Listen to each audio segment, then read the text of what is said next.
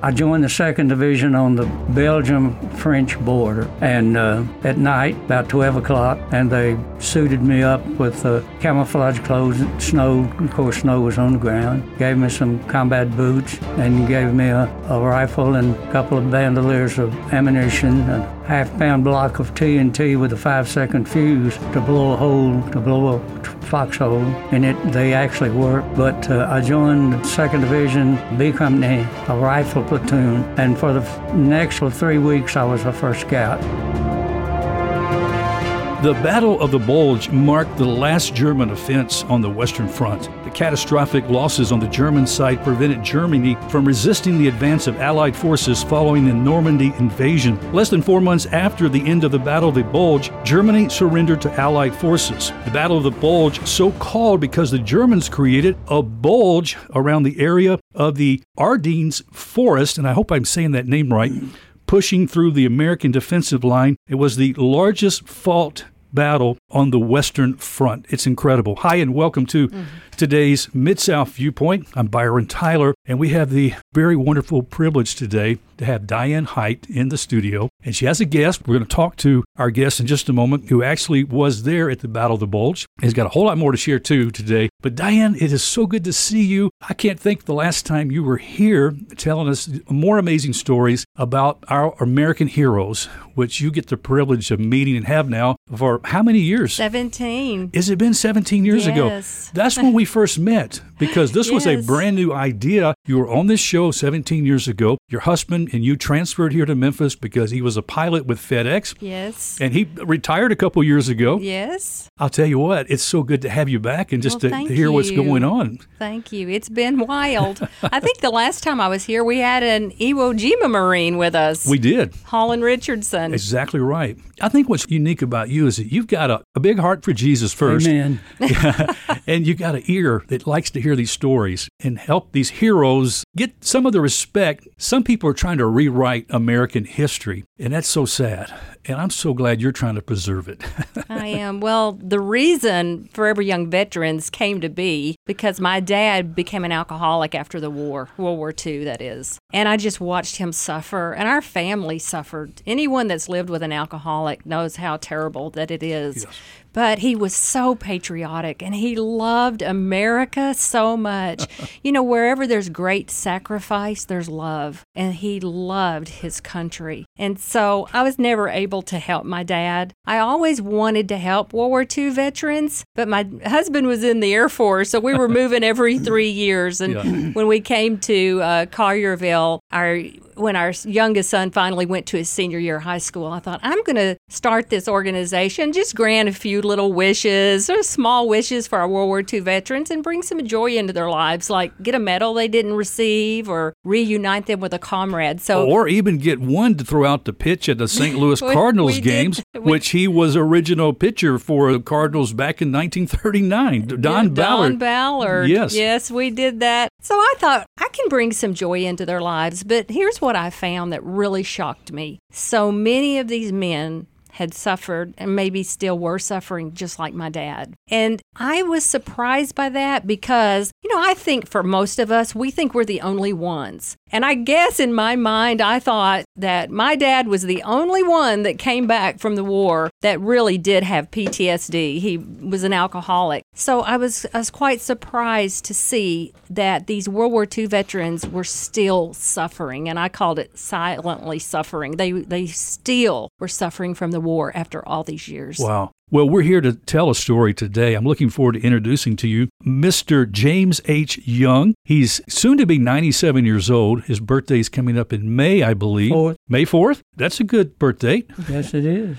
Mr. James, you were born back in 1926. You were born. When you were growing up, where did you grow up? And tell me about family life, your mom and dad, and some of the memories of growing up. I was born on a shanty boat beached at the foot of Beagle Street. My dad was a commercial fisherman. My earliest recollection, we lived in a tent across the river on the Arkansas side. My dad had picked up a World War I Army surplus tent, and that's my earliest recollection, is living on the river.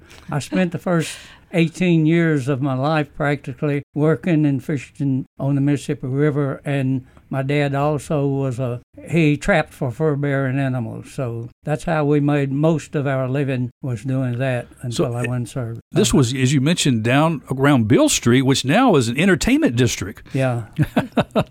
It wasn't much entertainment back then, right? No, not then. There was a lot of secondhand stores and pawn shops and things like that. Right. So what kind of fish would you pull out of the Mississippi River? Well, the biggest one I ever pulled out of it weighed 87 pounds. It was a blue cat.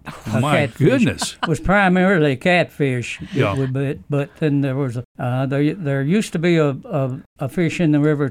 It's no longer there, called a spoonbill catfish. Sometimes they'd be 25, 30, 40 pounds, something like that. My goodness. But we called buffalo rough fish mostly we were fishing for catfish. So would you take these fish to local fish markets, sell them? Yes, there was a fish market on Beale Street, Beale in front. Lipsy's, I believe, was the name of the fish market there. It was Lipsy's. Matter of fact, somebody just posted in the History of Memphis a picture recently and commented on Lipsy's. So you actually walked in that fish market. I actually walked in there and sold fish. Oh, my goodness. In there, yes. How about that? So tell me what was going on in your family life and even in the city of Memphis just prior to the war breaking out. What was life like? Well, I lived primarily I lived in South Memphis when we wasn't on the river. I went to school and can't recall the name of that school. But anyway, it was just kid stuff, playing, mostly interested in cowboys and Indians and stuff like that, you know. I lived an outdoor life. I was 13 years old before I ever lived in a house that had electricity. So the entertainment, we had to make our own entertainment. There was quite a bit of music. There was some gifted people in my family, guitar players, piano players, and we were primarily around the church, right? You know, a local church. So the church was an important part of your life growing up. It definitely was, yes.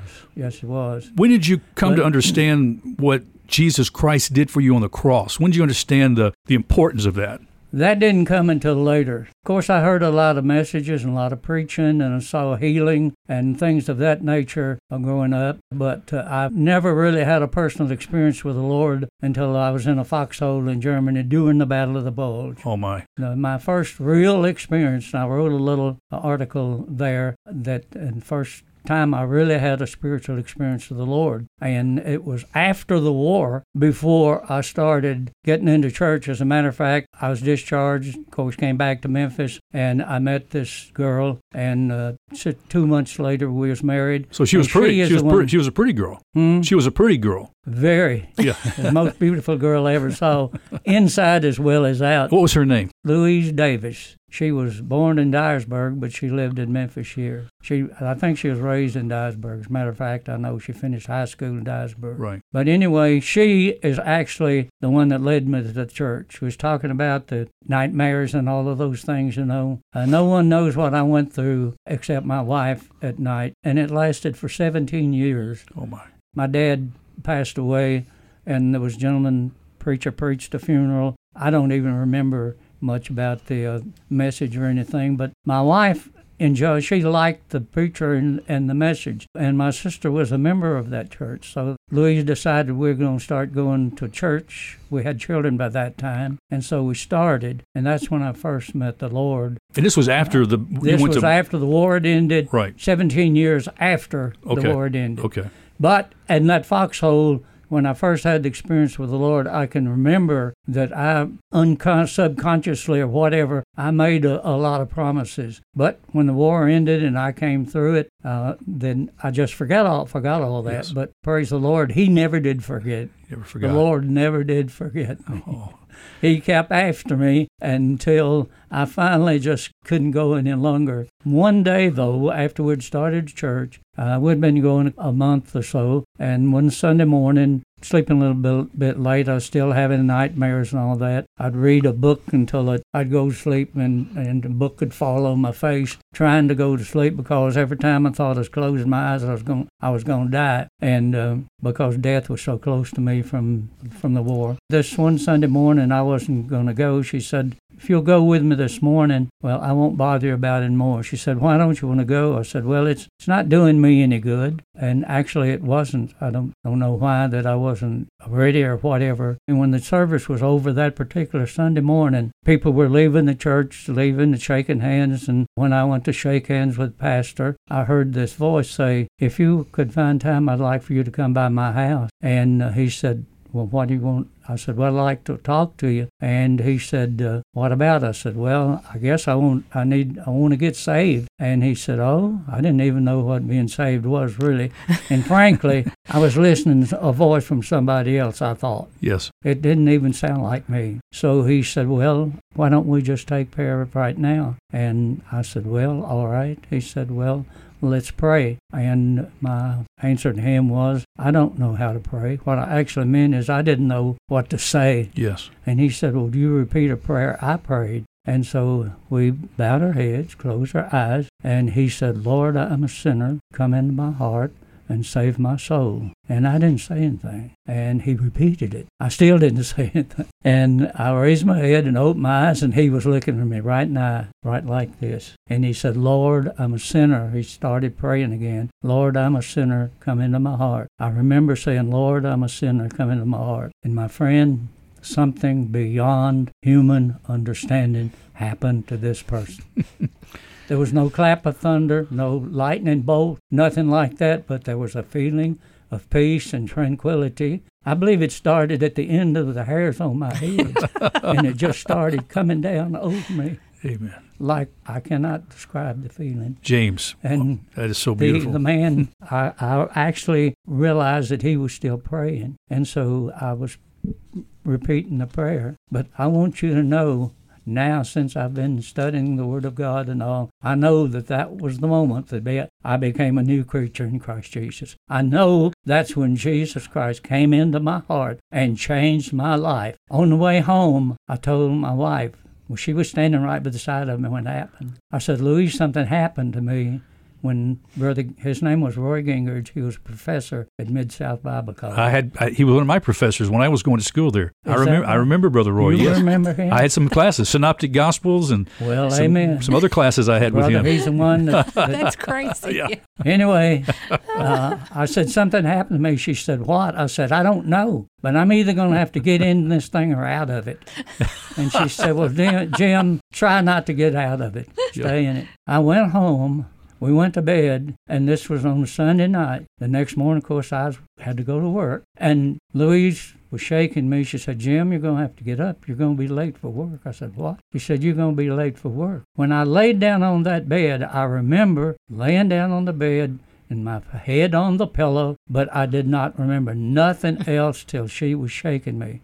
Wow. I never had a nightmare. I've never had a nightmare before God. I have never had a nightmare about that war to this very day, to this very instant. Oh. God delivered me from that. Well, James, what a wonderful testimony of God's goodness and how He opened up your heart with His love and His grace. And what Christ did is so wonderful, how He took those sins to the cross, and we can all receive that. Well, James, I understand that you actually preferred going into the Army over the Navy. Now, what I find is interesting because you grew up on the Mississippi River. You were around water a lot. Why didn't you want to go in the Navy instead of the Army? What was the difference between the two? Well, I had an uncle, and a cousin too. One in the Marines and one was a paratrooper in the Army. And I was intending to become a paratrooper. That was the reason that I was going to follow my uncle and become a paratrooper. I see. I went directly to Port of Embarkation with a 3-day delay en route when I finished basic training.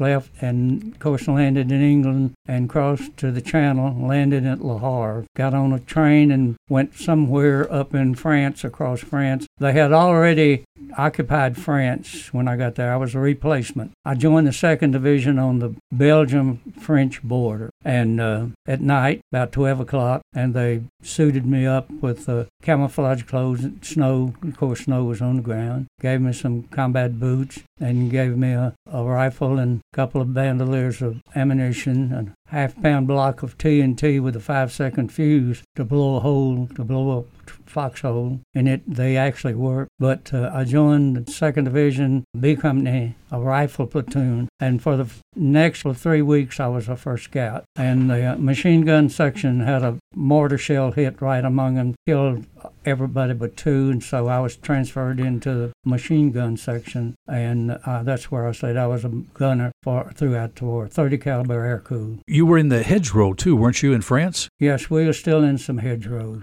They gave me a clicker to identify myself across the hedgerow. Were you afraid at that point? I mean, I can't imagine being in a battle like that. We moved out for the first time at daylight. I was assigned to a squad, and they made me a first scout. The first scout is the first one to contact the enemy. And we had walked out to it looked like part of a barn, one wall out of it, and there was a dead horse laying there, and it was swelled very, very big. And we had been talking, and there was a pair of binoculars hanging on a post there, and I started picking them up, and he said, "Don't touch that, it might be a booby trap." And we began to hear incoming mortar shells, and he said, "Hit the ground," and I hit the ground. Fortunately, I hit the ground right by the side of that dead horse, because mortar shell hit next to the dead horse, but the sergeant was still standing up, and I heard him say, "Pill roller." I looked, and he was holding his left hand, and his left hand wrist had been severed, and with just white bleeders, and his hand hanging down there. And when I was looking, blood begins to squirt out from the arteries. And why he didn't hit the ground when he told me to hit the ground, I don't know why he didn't, but yes. Anyway, there happened to be aid man pretty close by, because I got up and I was going to try to find the aid man, and that was my first, experience with combat. That was about daylight. It hadn't been day 2 hours when that happened. The story of the Battle of the Bulge is above all the story of American soldiers. I mean, we talk about Custer's last stand. This was really Hitler's last stand. That you guys, because of your bravery and what you did and your persistence, were able to hold them back. Well, I got there about the time that we started retaking what the Germans had broke through and overrun, and that's when I came in, retaking places that they were occupying. So Patton's Third Army provided relief to the north. The 2nd U.S. Armored Division stopped enemy tanks on Christmas, and through January, American troops, often wading through deep snowdrifts, attacked the sides of the shrinking Bulge until they had restored the front and set the stage for the final drive to victory. Well, I can remember how the overcast the skies were and everything, and the snow and all. And I remember when the sun finally broke through and the Air Force could move. That's when we really got relief and help. But the fighting thing, I think, that really stopped not only our resistance as the Germans began to run out of gasoline. Yeah. With the tanks. Those Tiger tanks, we had nothing that would stand up against that. Well, never again would Hitler be able to launch an offensive in the West on such a scale. Prime Minister Sir Winston Churchill stated, "This is undoubtedly the greatest American battle of the war and will, I believe, be regarded as an ever-famous American victory." And you were part of that. Yes, I was. But the only thing I could remember what was in hearing distance or what I could see. I didn't know what was going on anyplace else. And the foot soldier, we didn't really know what was going on other than what we were actually involved in. There was a time, too, you wore the boots for several weeks without taking your boots off, right? I had 8 pair of socks. I had 2 on my feet, 2 or 3 pair around my waist, and one under each arm to dry them. I'd rotate with dry socks coming out from my underarm, put them on my feet, and the one take them put it around my waist, right, and what have you, to dry them. Tell me about this lady next to you, Diane Height. How did you get to know her, and what has she meant to you? I was at a church. One of my granddaughters was a school teacher, and I was at a church one day, and they were having some kind of little drinks and refreshments. And there was a lady standing there talking, a very attractive young lady. She was standing there, and somebody said, "If you're a World War II veteran, she's offering to take you on a trip, and they pay everything." And I Wherever said, you want to go, right? And I said, "What?" He said, "Yeah." So I walked up there, and I listened to her talking to some guy. I don't remember who it was. There was a brother-in-law with me that was also a World War II veteran. So I stood there for a few minutes and watched this young lady, and I was so skeptical. My mom was from Missouri, and And I always thought anything that was, offered, there always had to be a gimmick or something. So I was very skeptical of her. I stood there and listened to it, and I was very impressed by what she's saying and all. So I told my brother-in-law they were planning a trip to Washington, D.C. I'd never been to D.C. And I told Jesse, I said, Jesse, let's talk to her. So I walked over and started talking to her, and I was impressed by her that she was sincere. And so I went to a meeting. And then I became, when she was talking about why she was doing this, her motive. Yeah. And that's what I was concerned about. That's what it was. Yes. That's what we got. So when I found out, and she was so sincere, that really impressed me. So I signed up for the trip to Washington, D.C. And it was just really, she introduced me to the world. Diane, that's what it's all about, right? It is. To hear that laughter and that joy from James, having an opportunity to go on one of these trips, which shared these travels before, that he was talking about Washington, but you've taken men back to Pearl Harbor, you've taken them to Normandy and Belgium, Luxembourg, Germany, Italy, England. We've been on 54 trips. Has it been 54 in this past 17 years? Yes. Oh my goodness. It's a miracle. We've been to Normandy 9 times and to Belgium 9 times, and we're going to Normandy for the 80th anniversary next year. Oh my. Can I just share quickly Please. one story? Yes. One story that happened to one of our Vietnam veterans. And these are the kinds of things that take place that we're just sitting there and just going, God, we know how much you love these men and women who have fought for our country. But we were going to the wall in D.C. He had 9 friends on the wall. He's a Marine. He was at Quezon. So when we got there, he was nervous. He was a little upset, and he thought, I just want to calm myself. So he and a Marine friend decided they were going to walk the length of the wall just to calm themselves before they started doing the rubbing of the names. Well, as they were walking down, one of our volunteers stopped them just randomly and said, let me take your picture.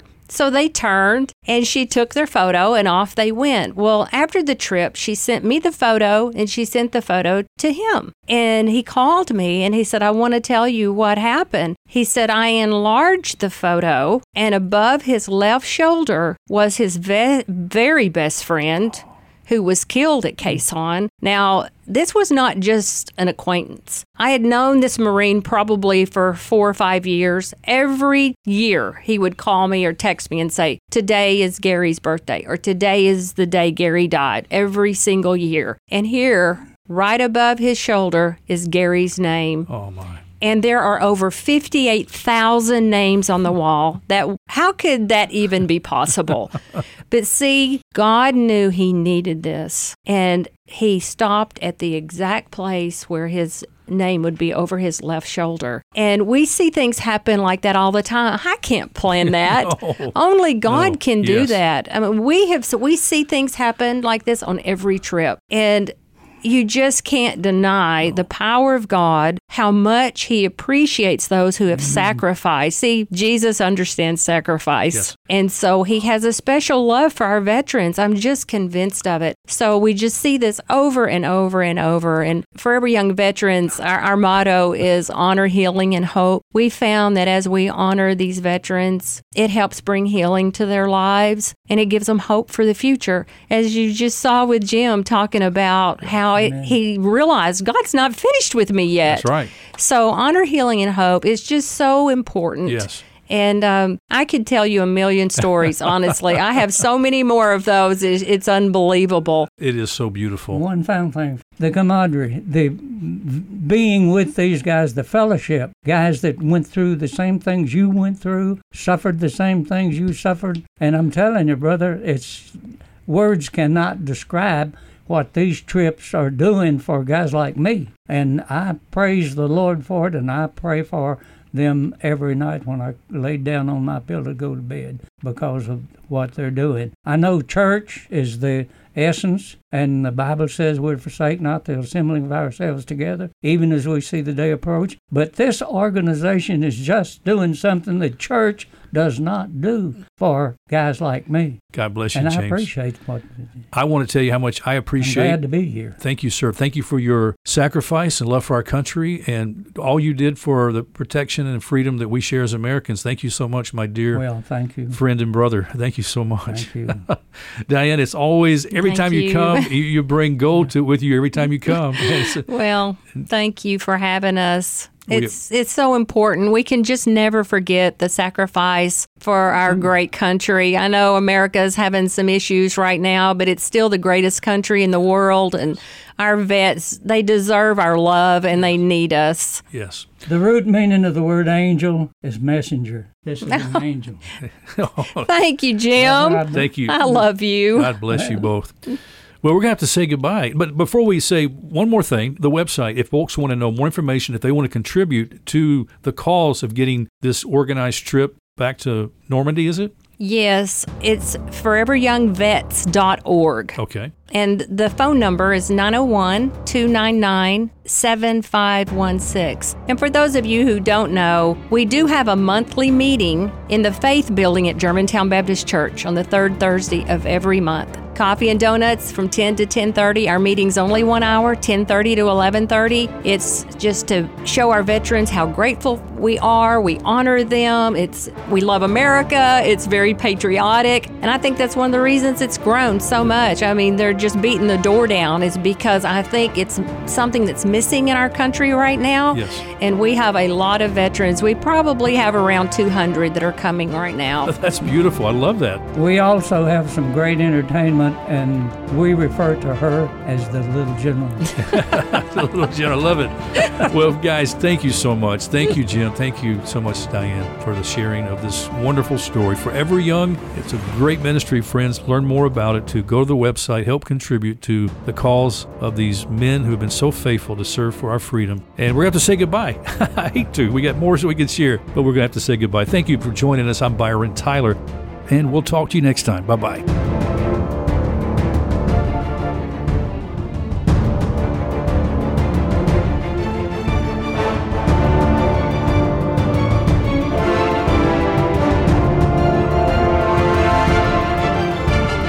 Thanks for listening to Mid-South Viewpoint.